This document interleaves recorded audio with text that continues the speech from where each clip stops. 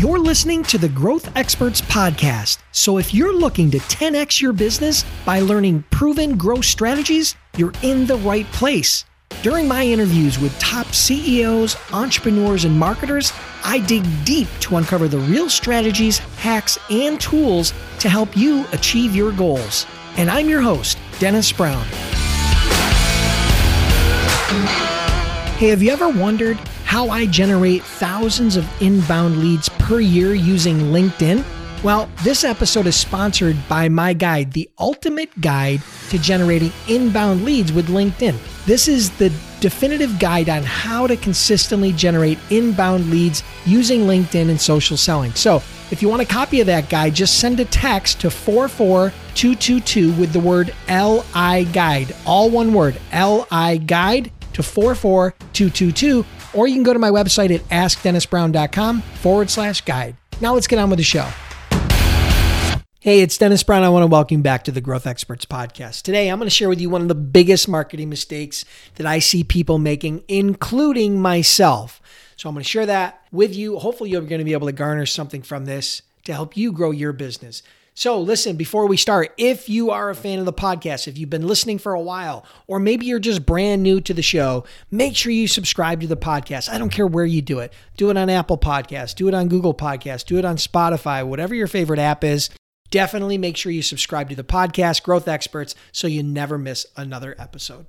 Okay, so what's this big mistake? You've built this up, Dennis, so tell us the scoop here. All right, so the biggest mistake that I've made in the past and that I see tons of people making is getting married to one primary strategy, tactic, or channel to grow my business. So let me give you an example of that. Personally, I made this mistake many years ago. It's probably a decade ago, when I started getting really good traction in organic SEO with one of my blogs. And because I got that positive reinforcement and rankings and traffic, I spent more and more time focused on that one channel and pretty much ignored everything else because it was working. It was exciting. And, we were able to get customers, we were able to drive profits and drive growth.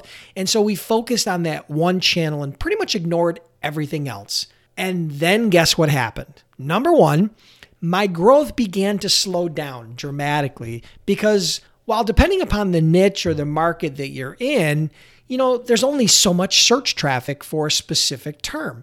And so I noticed my growth started to really slow down and I started to cap out on traffic and revenue with that one channel. Number two, of course, Google had to throw their screwball into the mix here. And so, of course, you guys know that Google frequently changes their algorithm, which the first algorithm update that I noticed cut almost a half of my traffic, right?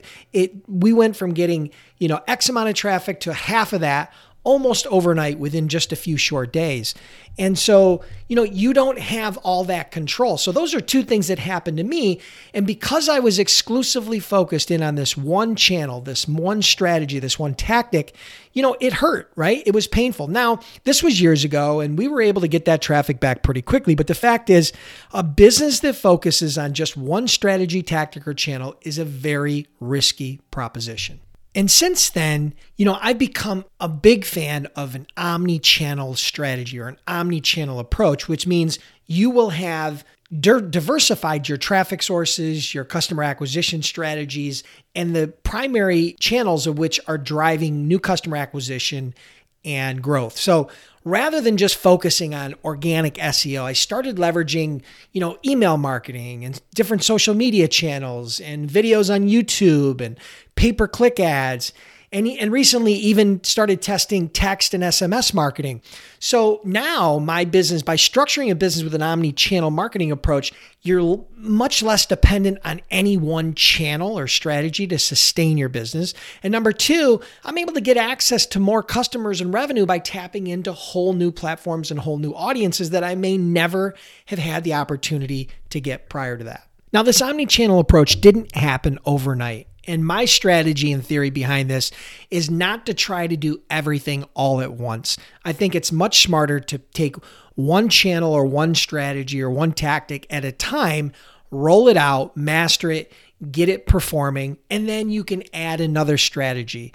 You might decide that this year, in the next 12 months, you're going to add 2 or 3 primary channels. Maybe you're going to launch a YouTube channel. Maybe you're going to dig into organic SEO or any number of the different channels out there that you can leverage to drive traffic, sales, leads, revenue, or whatever metrics you're trying to go after. So again, I am a big proponent of having a phased approach and not trying to do everything all at once. But I do think that an omni-channel approach, including some of the things that we've talked about today, like SEO, organic SEO on Google and Bing, and social media marketing on Facebook and LinkedIn and Instagram and TikTok, and paid advertising on all those social channels like Facebook and pay-per-click on Google and LinkedIn and Pinterest, as well as the different video platforms like YouTube. You also have email marketing. You've got text marketing, SMS. You got messenger marketing. You got WhatsApp. You have all these different channels and strategies to leverage. And while you don't have to do all of them today, you should strategically pick the growth plan for your omni-channel approach.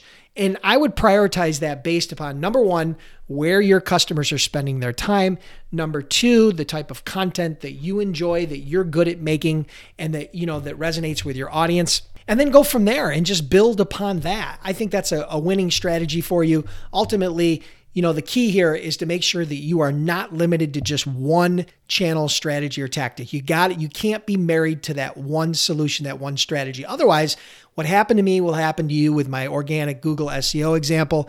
And it could, completely upset the apple cart and cause your business to fail, or at least have significant pain. So taking an omni-channel approach, I think in the long term is going to pay not only from a sustainability and lower the risk of your business, but it'll also create new growth opportunities for you. So I hope you guys enjoyed this. I know I've enjoyed the journey of developing this omni-channel approach. It didn't always go according to Hoyle. I made mistakes, and ultimately we've learned along the way.